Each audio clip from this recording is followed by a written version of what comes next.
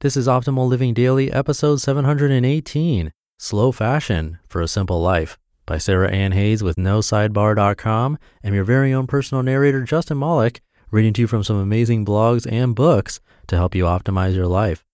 But before we get into today's post, really quick, big thanks to FreshBooks for helping me bring this content to you. FreshBooks is the company I recommend and I use for invoicing, time tracking, and expense tracking. Come check them out totally free for a month and without entering any kind of payment info by visiting freshbooks.com/living. And now let's get to today's post and start optimizing your life. Slow Fashion for a Simple Life by Sarah Ann Hayes with NoSidebar.com. How many times a week do you look at your clothing and think, I have nothing to wear, even though you have hundreds of items in your closet?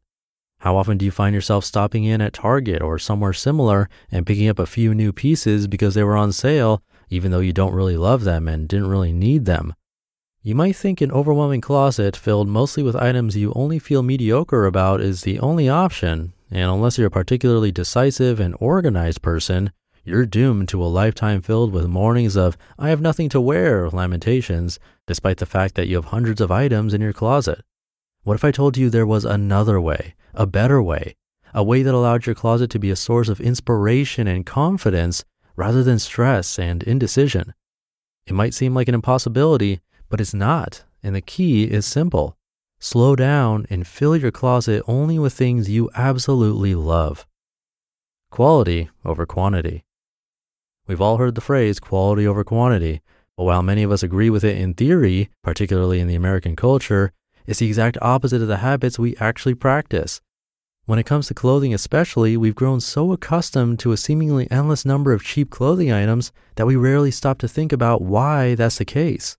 If you're anything like me, you likely always viewed luxury stores and brands where a shirt costs more than $8 as places reserved for the rich and famous. Sure, the clothing might look gorgeous, but who could ever afford it on even a middle-class salary? But have you ever stopped and taken a hard look at how much you spend on clothing from year to year? The average American family spends at least $1,700 on clothing every single year. In 1930, the average American woman owned just 9 outfits, but today that number has risen to 30, one for every single day of the month.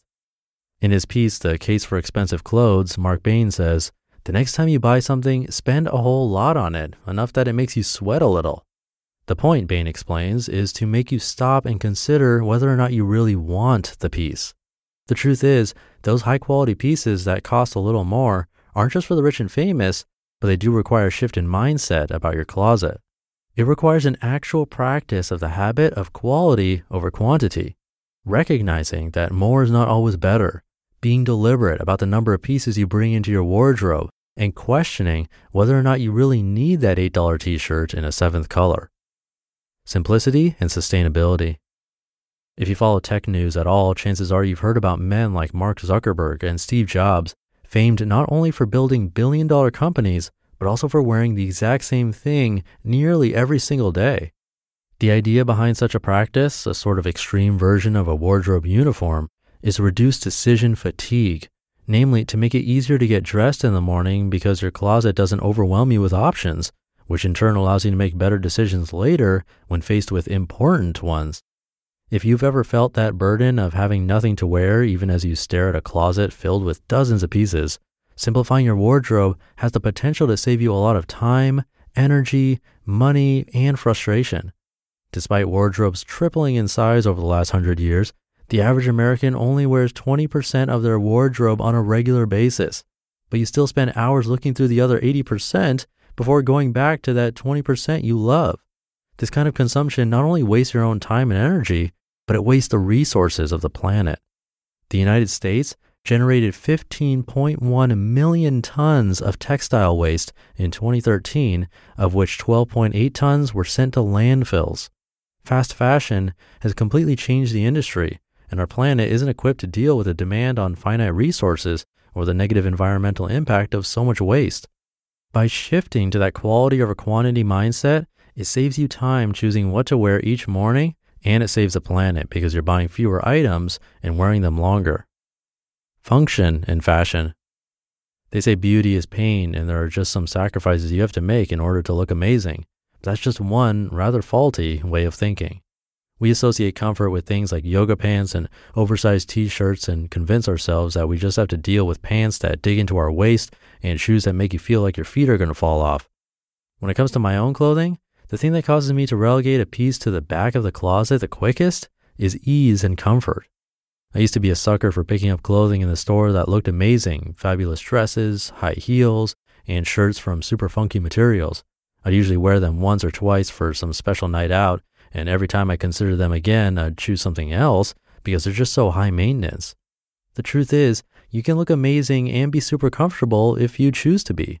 You don't have to sacrifice function for fashion. Despite every single list of closet essentials for women having at least one, if not multiple pairs of high heels listed, I don't own any and I never intend to. Sure, they look fantastic, but they're uncomfortable, and every single time I put a pair on, I'm wishing I'd worn flats within 20 minutes. A better way. If our culture has gone the way of fast fashion, turning closets into hot messes of poor quality items, causing us way more stress and anxiety than necessary, then what's the alternative? The answer is slow fashion. Instead of buying anything that strikes your fancy because it's cheap and won't put much of a dent in your wallet, slow fashion encourages you to focus on the quality and longevity of your clothing. It encourages you to declutter your closet, define your style, and transform your closet into a place that inspires and gives you confidence each day when you pull pieces out of it.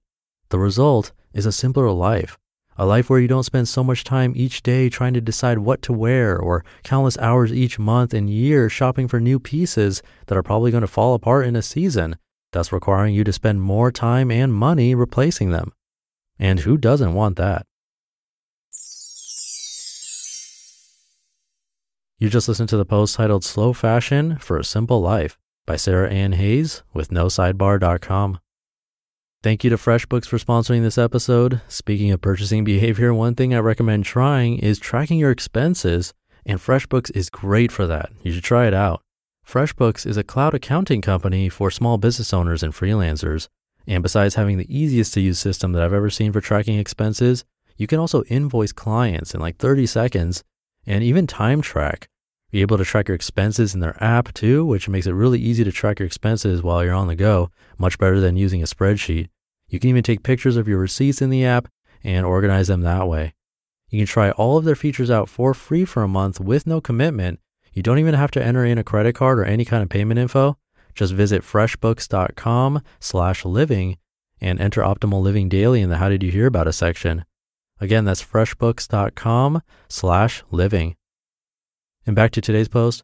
I definitely agree. I'm a huge fan of the sort of uniform idea. I just don't like having to think about what I'm going to wear, and I don't think it's that big of a deal. But like I mentioned in previous episodes, I do think what makes you feel your best is also important. Kristen Wong talked about that in a post I narrated back in episode 697 called The Psychology Behind Clothing. That one's worth hearing too if you want to make some decisions about your wardrobe. I'll leave it there for today. Hope you're having a great day, and I'll see you in tomorrow's show where your optimal life awaits. Hey, this is Dan from the Optimal Finance Daily podcast, which is a lot like this show, except more focused on personal finance. Justin handpicks the best posts he can find from blogs and authors like Ramit Sethi, Mr. Money Mustache, and more, and I read them to you 5 days a week. So if you enjoy this podcast, come on over and subscribe to Optimal Finance Daily too. And together, we'll optimize your financial life. You've been listening to Optimal Living Daily. Be sure to hit the subscribe button to stay up to date on each new episode and head to oldpodcast.com. That's OLDpodcast.com for a free gift as well as more actionable tips and resources to help you maximize your potential. Thanks for joining us, and remember, your optimal life awaits.